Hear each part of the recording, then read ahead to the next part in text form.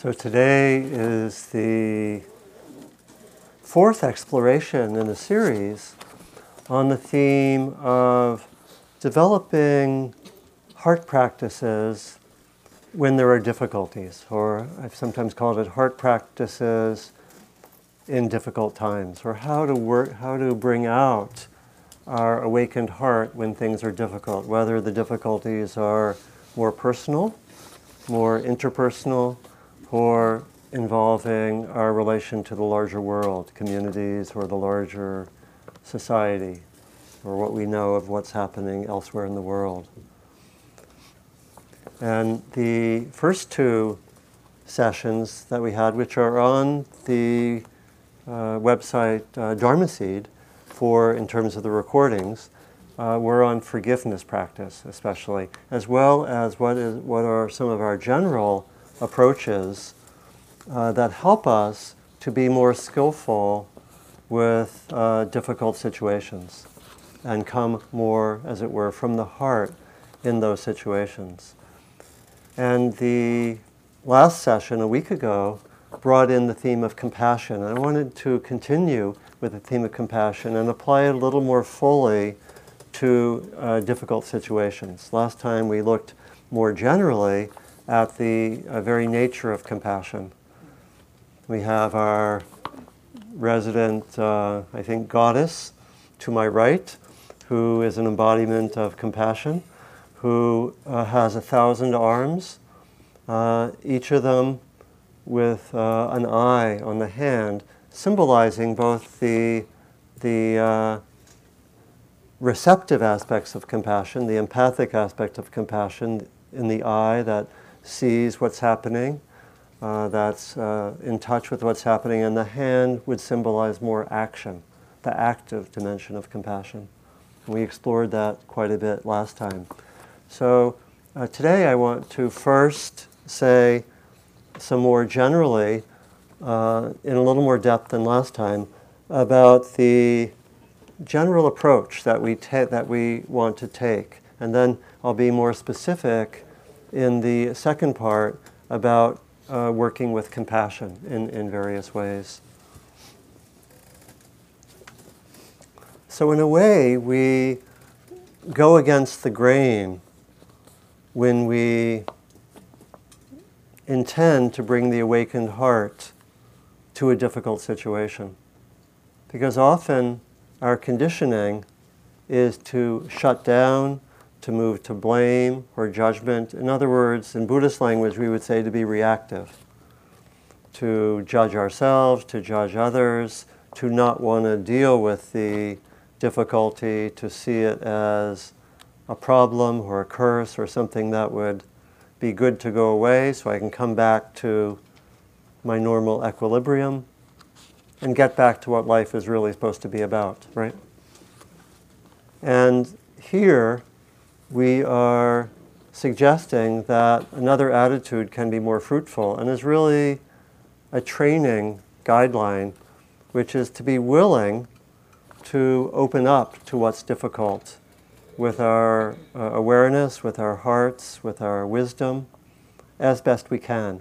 And to understand that that's a training, meaning that we can't immediately open to the largest difficulties, or we can't stay, let's say if we're in the helping professions, we can't stay typically when we begin in some sustained way with difficulties. That it is a training path, and we have to be wise and skillful about how we work with difficulties. But the core intention comes really out of wisdom.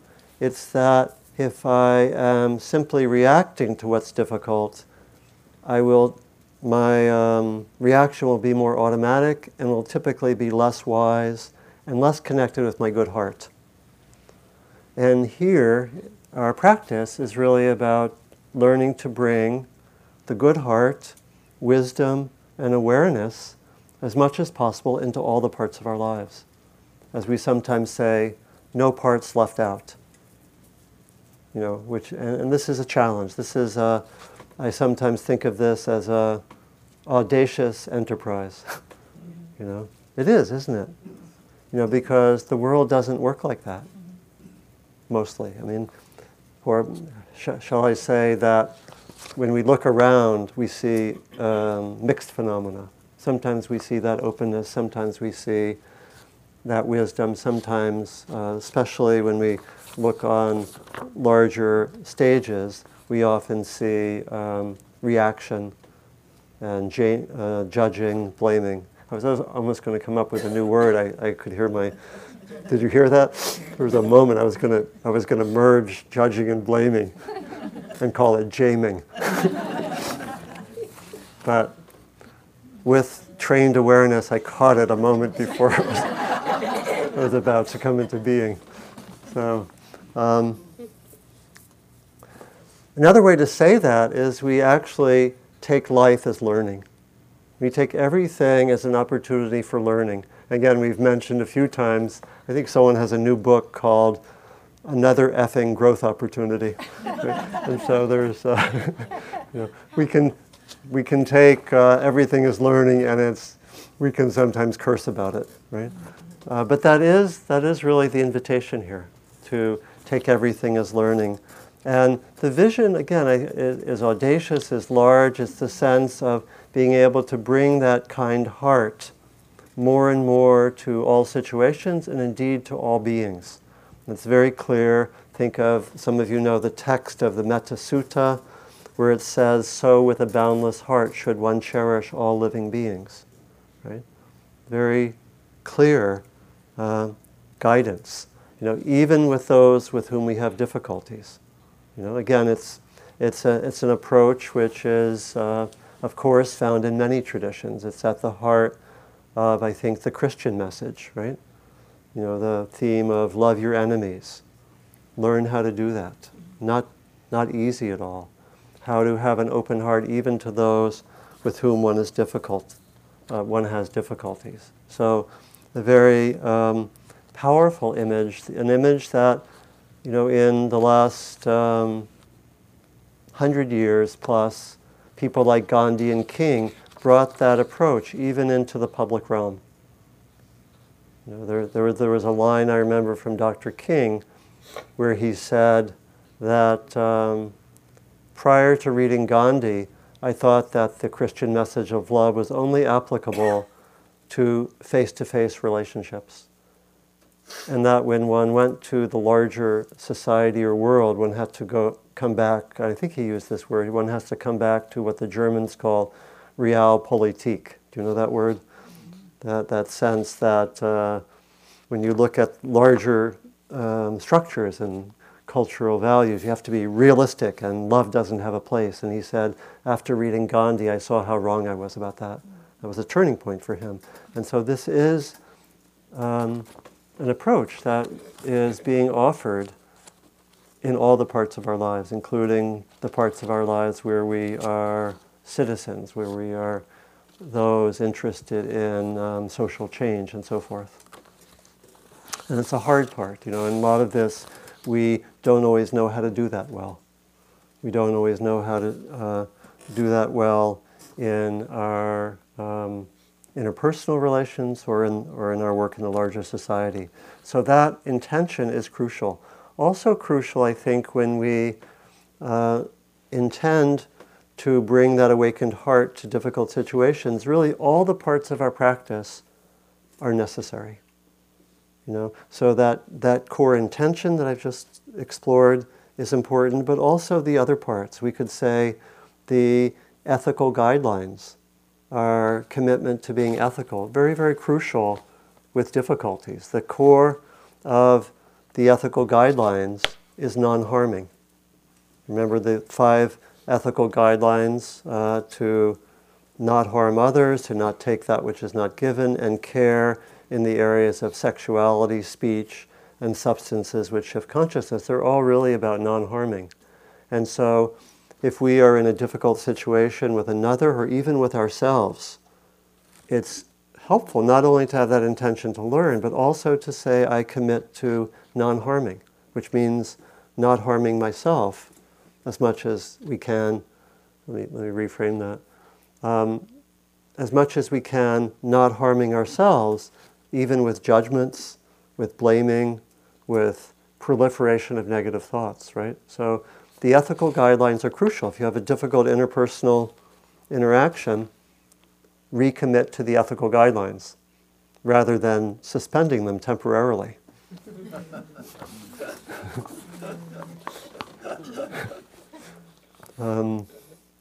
And we do that even if the other person is not being ethical, right?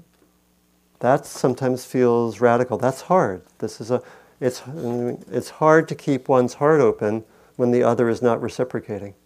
But I think that's our practice as well. So we follow the ethical guidelines. An area that we went into a little bit last time, which I think is quite important, is the grounding in the body.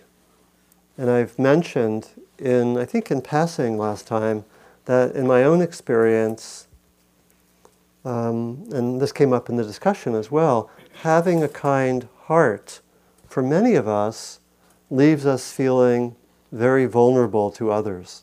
Or sometimes we feel I am somehow overly sensitive, right? Or I get knocked around easily, right?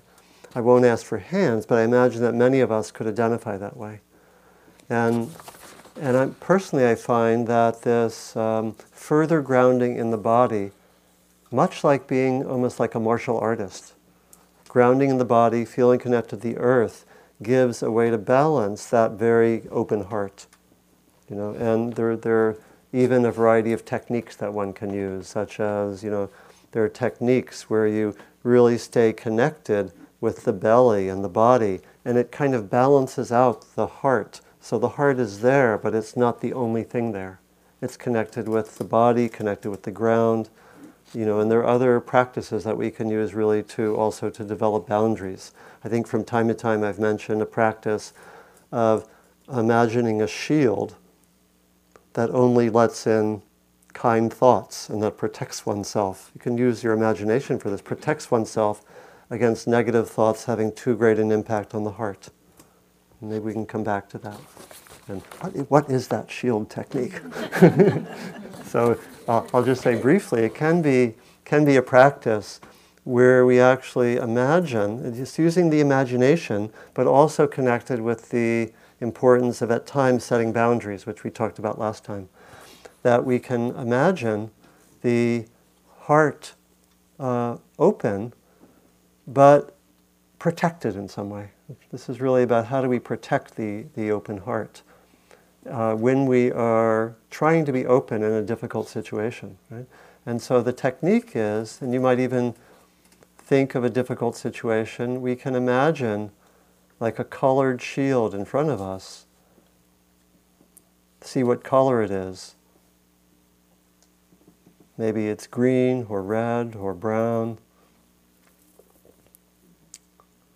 And when you're going to a difficult situation, maybe a difficult interpersonal action, you can imagine that shield is there. And again, it's the imagination, but I find it actually helps tremendously. It's partly because of the power of intention, intending to protect oneself. And you can try that. Don't go foolishly into overwhelming situations if you haven't practiced the shield quite a bit. But you can try it with small situations and see how that works. So there are body practices that can be very helpful. The mindfulness practice of just knowing what one's patterns of reactivity are. Very, very crucial. Because in difficult situations, the mind will usually be reactive.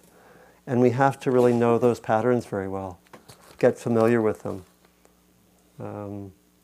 Have that interest in seeing how is my mind being reactive? How am I getting a little bit lost? And track that and know it well enough so that when you see a habitual pattern starting, you can ask this question, is this wise for me to follow that pattern of thought? And maybe it's not. And mindfulness is a great protector in that way. And it's actually in the ancient text. It's said that mindfulness has the quality of protection. And I think it protects us from others, but Trungpa Rinpoche was once asked, what do we protect ourselves from? He said, mostly ourselves. So mindfulness is a great protector.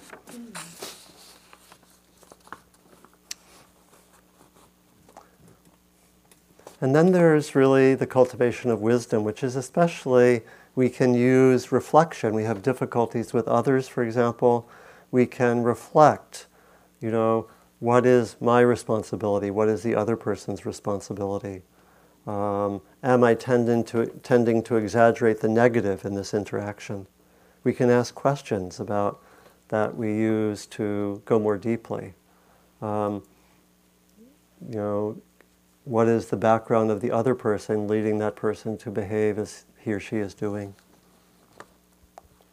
And so we have really all of these tools and resources that ideally can be there with difficult situations. We have that clear intention to learn, to have there be the open heart and wisdom, and then we also can bring out the ethical dimension, the ethical resources, the grounding in the body, the mindfulness, the wisdom. And so those are strong resources. And so if we can actually call on those in a difficult situation, I think that we're mostly there, actually. What's most difficult about difficult situations is that we get cut off from our resources. Somehow we get caught in reactive patterns. And our best resources, our kind heart, our wisdom, somehow are inaccessible. That's what's hardest.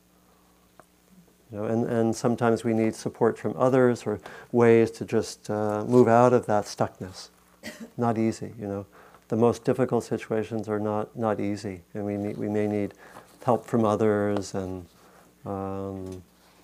maybe help from the natural world, from beauty, and so forth.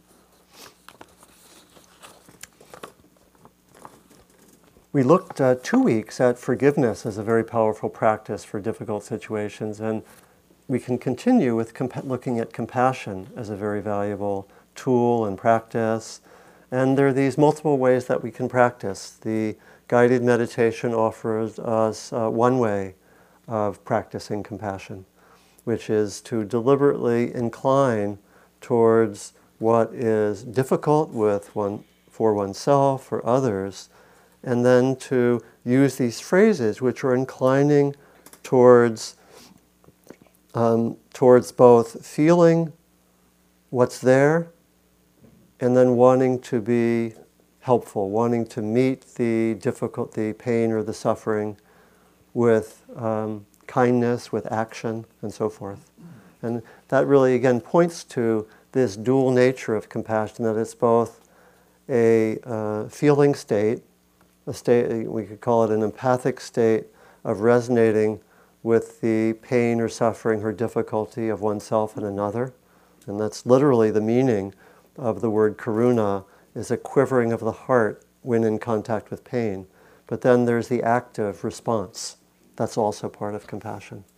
That there's both the feeling, which in a way motivates us, but then there's the wish to be helpful, the wish to respond, really the intention to respond. And so in the difficult situations that we might have, whether concerning ourselves or interpersonal relationships or the larger world, we would use these resources to bring about further compassion. So, for example, we can use the practice that we did, which is one of the practices of the divine abodes, the Brahma-vihara, that's aligned with loving kindness practice, with joy, with equanimity. We can use that practice. Our basic mindfulness practice is also a way to cultivate compassion. And there's a way that, again, in the very notion of compassion as the quivering of the heart when in touch with pain, when our mindfulness practice goes to what's difficult and stays with it, compassion naturally arises. I think tends to arise, I think, in both ways, but especially really in that sense of being with the difficulty. And I think when you look at the English word compassion, it means with suffering, or being with suffering. The very etymology there relates to that sense of being with, accompanying, in a sense, oneself or another when there is difficulty. So mindfulness helps us to go there, just to be with what's present. And what it especially does, the mindfulness practice when there is difficulty, is especially valuable because it helps us go beneath the level of views, opinions, judgments, and so forth, but going to what's there in the body and what's there in the heart. And we know that with difficulties, we very often go to views, opinions, and judgments. And we have to look out for them when there are the difficulties, because they are, in a sense, are defense mechanisms. We use them to protect ourselves against actually feeling what's there. They may cause all sorts of problems and all sorts of difficulties for ourselves, interpersonally, when we judge ourselves, we judge in others, but they actually are defense mechanisms. We think somehow if I actually can blame another, I don't have to feel how I'm upset or angry or disappointed. And it doesn't actually make sense when you look at it carefully, because it can cause way more suffering than actually going to the pain that's there. But we habitually do that. I think we've done that from conditioning over years and years. And so the mindfulness practice is beautiful in difficult situations at letting us just see what is there for me. What's happening in this difficult relationship? What's happening in my difficult interaction? What's happening with my own difficulties? And can I just be present with what's there? Can I notice the views and the judgments tending to take off? And can I identify them with mindfulness and then come back just to being present with what's there? Not easy, right? It takes a certain amount of clear intention to do that. But if we have that regular mindfulness practice, we might more easily do that. We've just had a really difficult interaction with someone, and we think, it's time for my daily meditation. Perhaps I will rehearse better ways to judge this person. Where we might think, oh, drat, I'm just going to repeat my argument with this person for the next half hour. Maybe I shouldn't meditate, right? And it's actually good to go there and to have an intention not to just get caught in the cycles of thinking. And so the mindfulness is very helpful in that way, to actually feel what's there. And the basic understanding is that actually when we open to what's there for ourselves or for others, the heart will tend to open, there'll tend to be compassion, and we won't be as caught in what's there, because we'll basically be in touch with the pain or the suffering of the situation. And that when we are in the views and the opinions and the judgments, and just think of a polarized relationship with someone, where it's actually very hard to actually be there and know that this is painful for both of us. Right? We're cut off.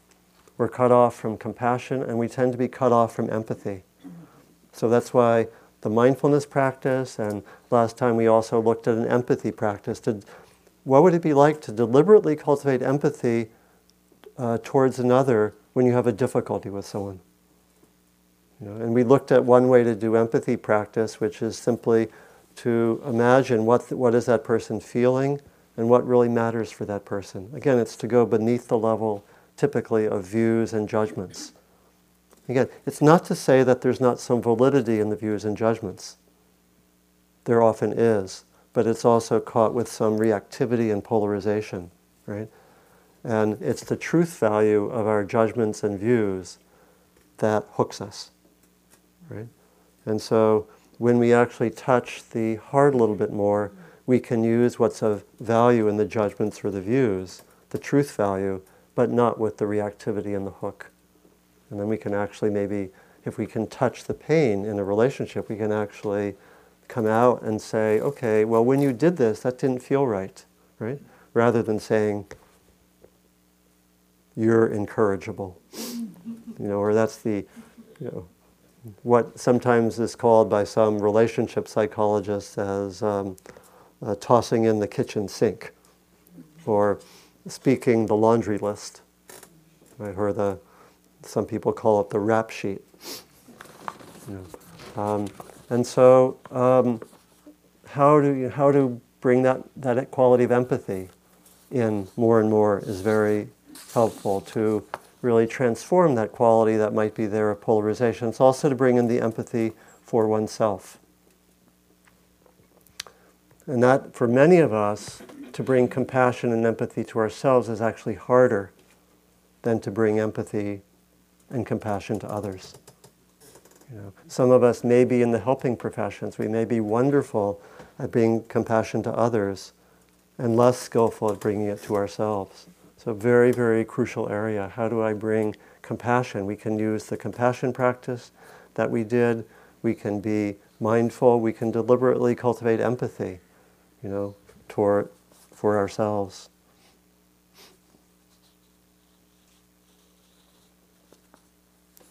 Ultimately, the deepest source of compassion is when compassion is connected with wisdom.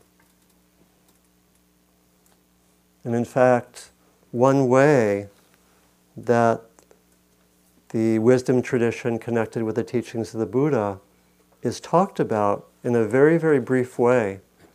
It's said to be like a bird which has two wings, and the wings are wisdom and compassion.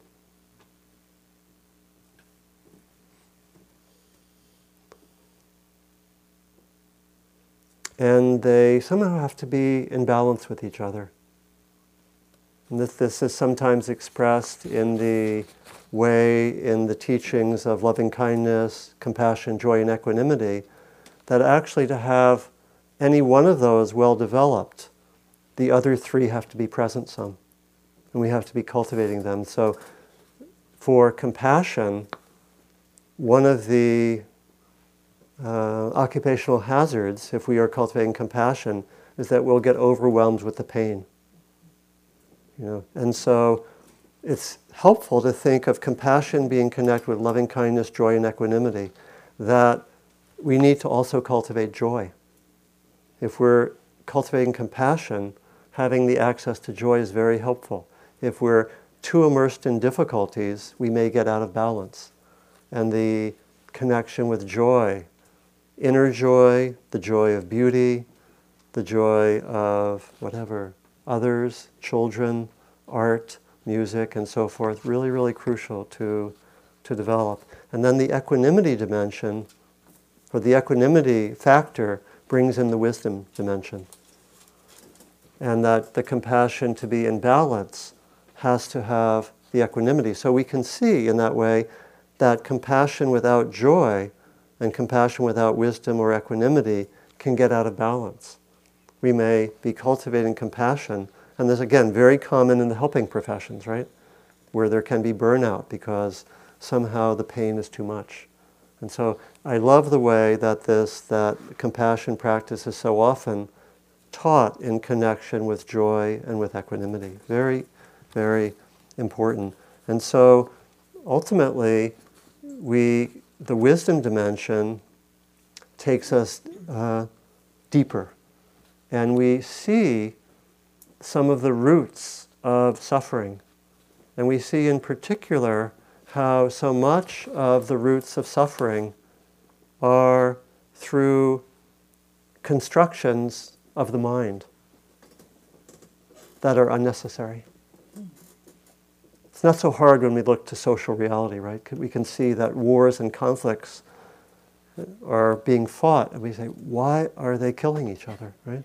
I mean, from a certain perspective, it just looks like insanity, doesn't it? And maybe we look at history, we look at the last few thousand years of history. My God, what kind of views and opinions did they have? Who did they think they are? Or contemporary views that are connected with suffering. Just think of the insanity connected with views of gender, or race, or age, or sexual orientation, and so forth. And it's really wisdom that can help us see more clearly. In Buddhist tradition, it's particularly to see how we tend to construct an opposition of self and other. And we think that my happiness will come in accumulating good things for myself and forgetting about others. That's an exaggeration, but in a certain way, the teachings of wisdom point to actually questioning the way that we have this sense of separation of self and other. And it points towards really looking carefully at the experience that we call pain or suffering and seeing the ways that that the suffering is somewhat of an addition, that there can be pain or unpleasant experience. And we looked at this in some depth last time with the teaching of the 2 arrows. Do you remember that? Where we distinguish between pain and suffering. And the pain, the presence of the unpleasant, is often there for us. The suffering is a kind of an addition, a reaction, often because of a concept related to self, related to the way things should be, and so forth. And as we work more to see through those different kinds of concepts, we can be more with the flow of experience in a more direct way, and we can actually see that there can be pain, but the suffering is a kind of addition to experience. And we can see that very simply in being aware of sitting with physical pain. And we can see how it's hard just to be with the pain without trying to get rid of it, and just to be present with it. And as we deepen in that inquiry, which comes out of the mindfulness practice, we come to see that, in a way, there can be the presence of the unpleasant, but increasingly, there's not that reactivity that we call suffering. Again, distinguishing radically between pain and suffering.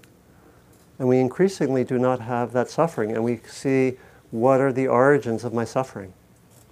It might be a sense in the interpersonal relations of self-righteousness, and we come more to a sense that we, I think, experience in our deepest and most powerful moments, that the deeper truth of human life is about interconnection, about love, and we can notice this experientially probably in our deeper moments in nature, with others, in the creative process, as a sense of the flow of experience, without so much of a sense of a separate self.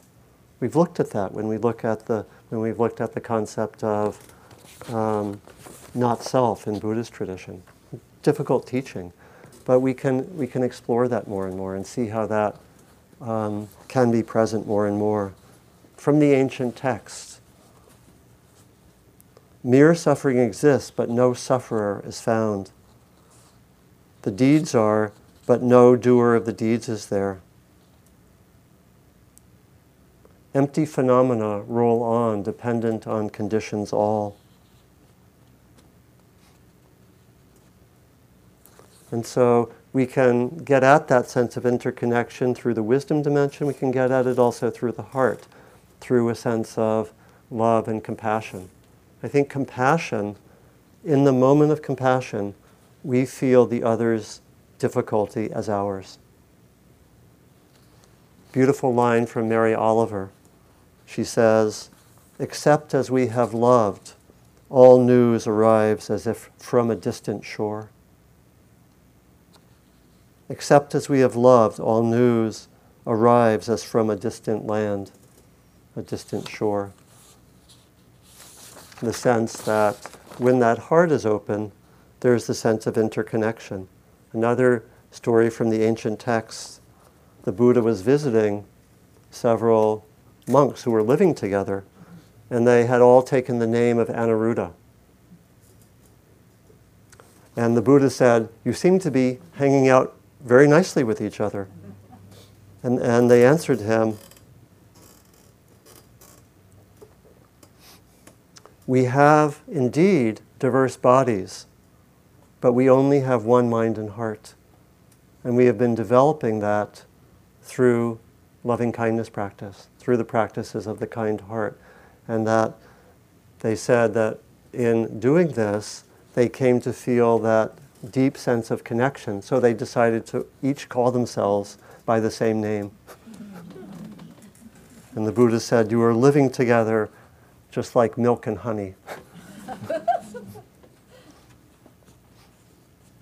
And so ultimately, that sense of compassion deepens as we have that sense of interconnection as a way of perceiving the world, and increasingly wisdom and love as being greater forces in our lives. There can be compassion for this whole human life, that being human is not easy, right? There are challenges. Many people say, I didn't ask to be here. Here I am. It's hard at times, right? It's hard at a physical level, it's hard at the emotional level, it's hard sometimes at the level of meaning. There's loss. As human beings, we all know that death is the end. That's not easy, right? And we can face all that and have compassion. We can have compassion for being human. And again, it goes hand in hand with the wisdom. And I think also we can have compassion because of the vast unnecessary suffering on this planet.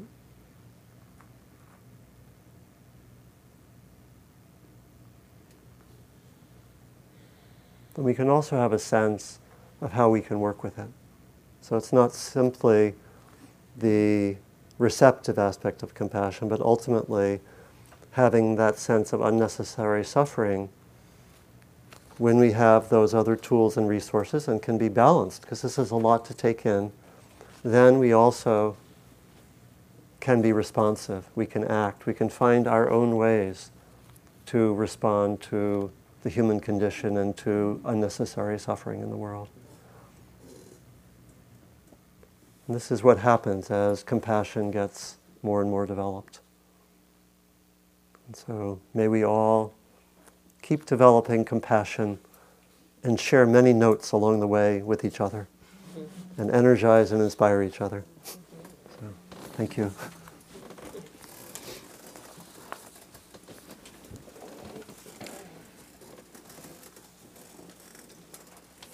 We have some time for any discussion, questions, and I have a treat at the end. I have a musical dedication of merit to end today. So please, Mark. Can you just very quickly reiterate the concept of the 10,000 joys and sorrows and how that relates to equanimity? Yeah. Can I talk some about the idea of the 10,000 joys and the 10,000 sorrows, and how that relates to equanimity? I think that comes from Chinese tradition, I believe, that phrase. And in a sense, part of what we do as we take on what we might call a contemplative path, a meditative path, is that we actually learn to open to the vast variety of human experience more and more. Sometimes we want to do that. Sometimes it's somewhat unwilling. When I first started meditation, I wanted to, being a young man who had explored a little bit with mind-altering substances. True confession, I will never become president of the United States.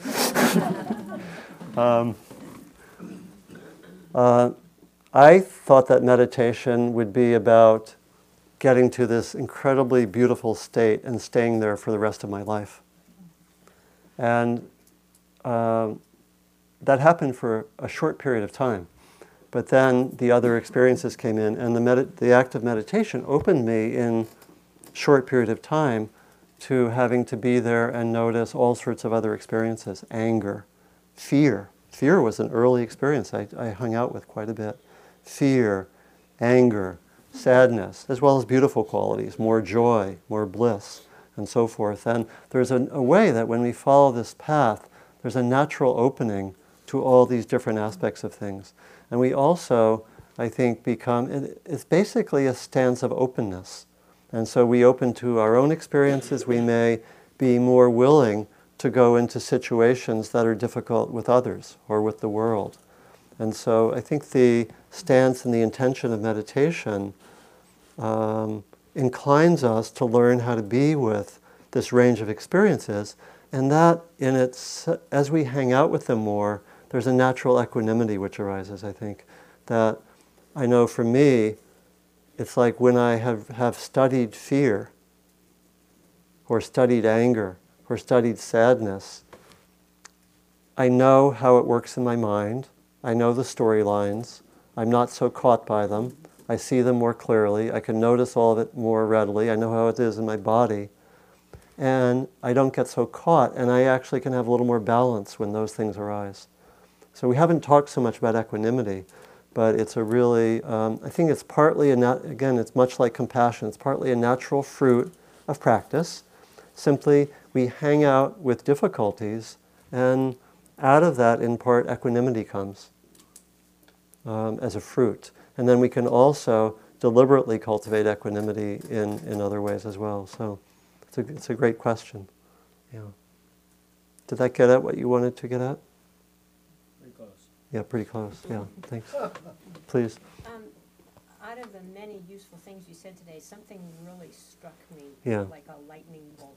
And that was that when you're in a difficult situation, it's painful for both of you. Yeah. And for me, it strikes me as really, if I can keep that in my mind and be aware not only of my own pain, but the fact that the other person is in pain as well, that strikes me as a good place for the two of us to meet. Yeah, beautiful reflection that the understanding that a difficulty, let's say an interpersonal difficulty, typically will involve pain for both. And to remember that and to cultivate that understanding is crucial. It brings us to compassion, it brings us to empathy. What so often happens is that we meet at the level of judgments or opinions or positions, right? And we tend to polarize, and the heart gets locked out. The heart's not there at all. And that's very common experience, right? And this is not easy, I would say try this with lower degrees of difficulty. Like an example I've been giving quite a bit in the last weeks is telemarketers. Try this practice the next time a telemarketer calls and you're starting to feel irritation. And remember that the telemarketer is a human being. Our mind tends to go to some category, right? So very beautiful. We can do the practice if we can also remember it. Yeah, please. Yeah. I have a question about the limits of compassion. Yeah. Not so much in terms of interpersonal relationships, but in terms of the larger world. Yeah. Yeah. There are people who are knowingly responsible for the deaths of innocent people. Right. And I have great compassion for the victims of that, but not for the perpetrators. Yeah. So where's the compassion? Where's the compassion? The question is about knowing that there are people who knowingly inflict cruelty, inflict suffering, pain, kill other people, and the compassion for, I don't know if you use the word the victims, but comes more easily, but there's not so much a feeling of compassion for, not so easily a sense of compassion for the perpetrators, let's say. And that's true. We can look at it. The horizon of the practice is to know that that's a possibility, but to know that it's very difficult to get there. But it's very clear from both the ancient text and from contemporary exemplars like the Dalai Lama. The Dalai Lama does say, I want to have compassion for the Chinese, right? Despite the atrocities, right? And And yet, we know that it's difficult to get there. It may even feel like impossible to get there at certain times. So if we think of it on the model, and this is, we talk about this often in terms of loving kindness practice, but I think also very much in terms of compassion practice, that there is a scale of degree of difficulty of compassion that we can arbitrarily talk about as being from 0 to 10. And there are things that have happened that have a degree 10, or a level 10 degree of difficulty, and compassion feels completely inaccessible there.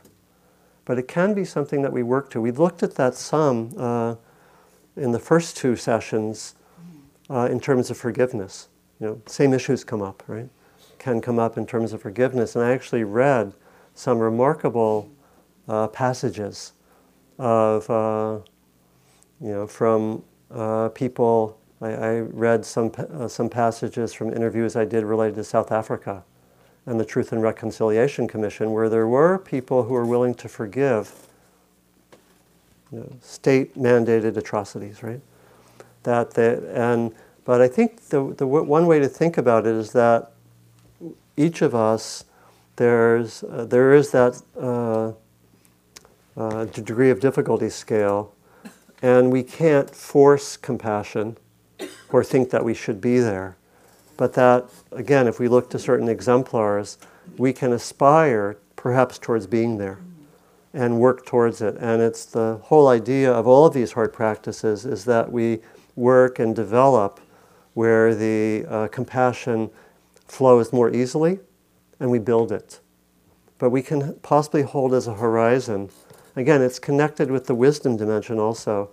And I gave the series of talks in the fall called The Anatomy of Ignorance. So it's also seeing the extent to which violence comes out of ignorance and confusion. It was pretty clear when we looked in detail at some of the examples from South Africa, where quite horrible things. So I hope that gets at it. It's a difficult question. The idea is that we build.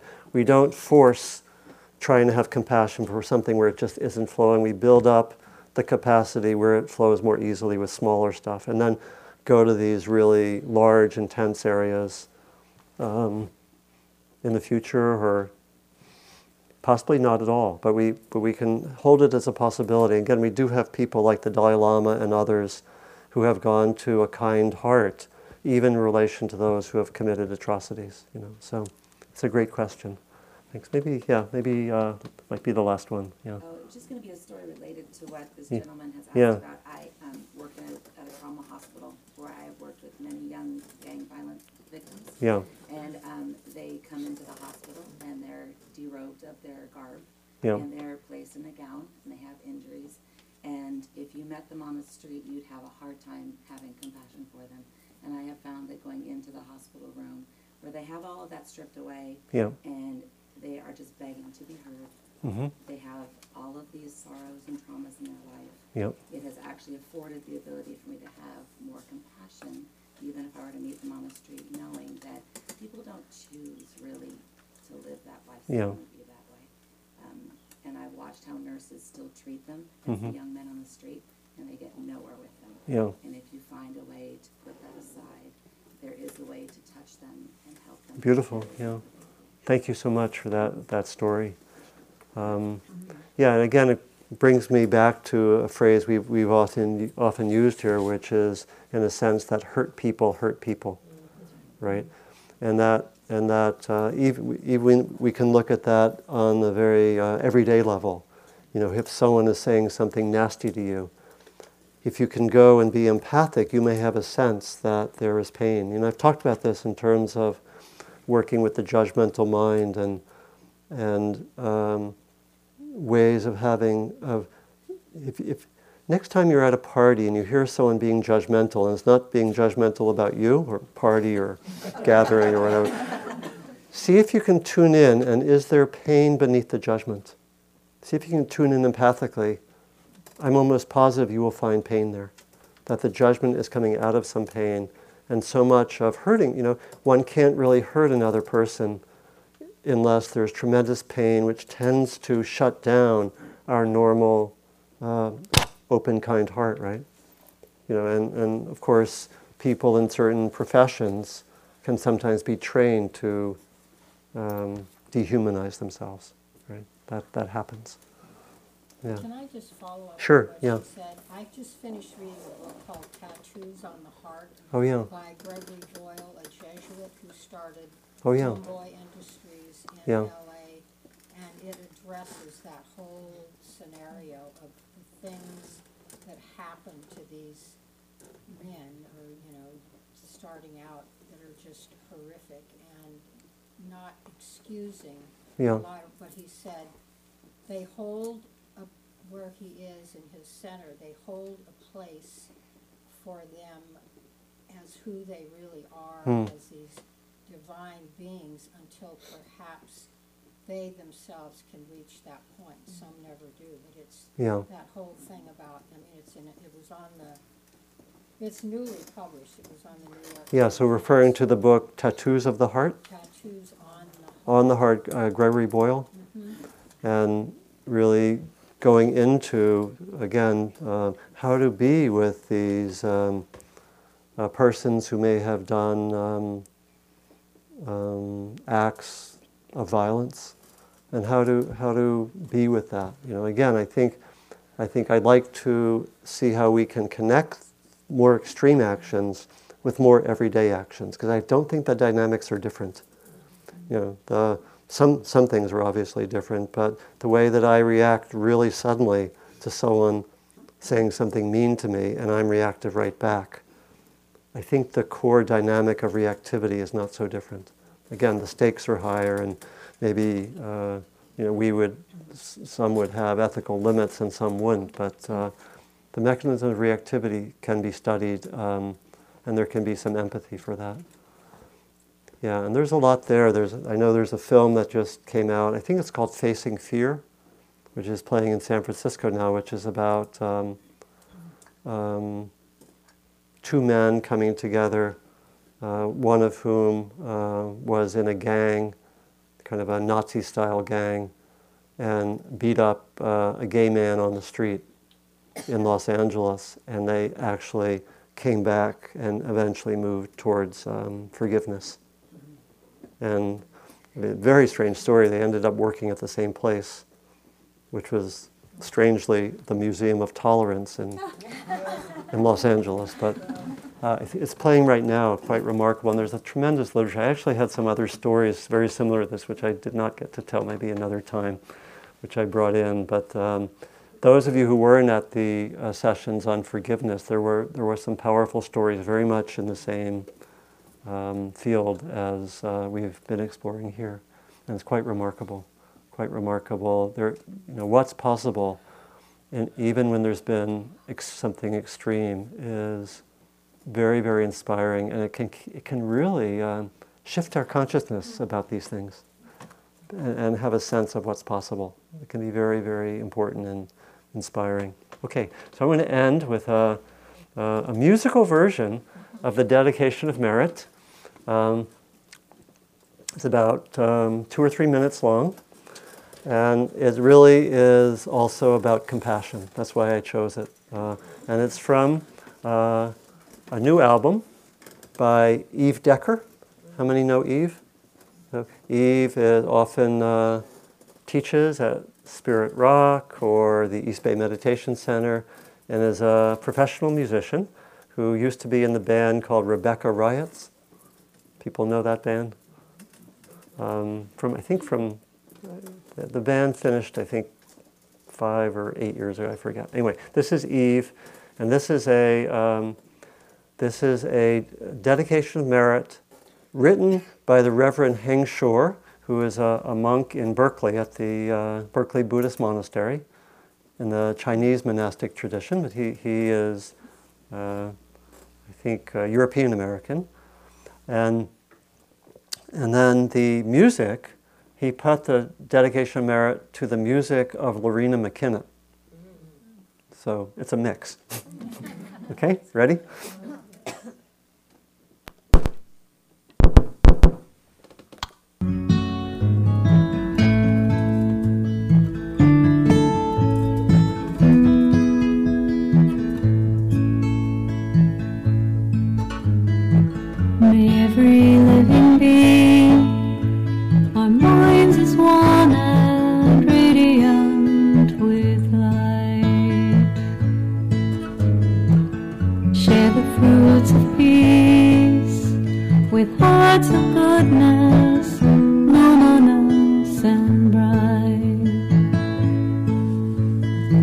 people hear and see how hands and hearts can find in giving unity. May our minds awake the great compassion, wisdom, and to joy. May kindness find reward. May all the sorrow leave our grief and pain. May this boundless light ease the darkness of our endless night. Because all hearts are one, this world of pain turns into paradise. May all become compassionate and wise. May all become compassionate and wise.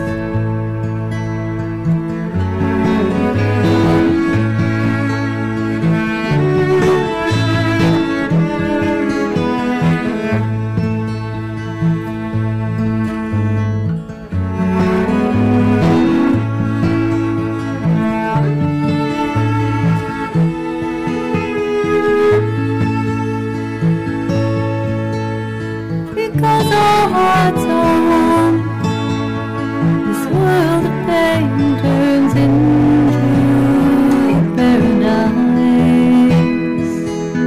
May all become compassionate and wise. May all become compassionate and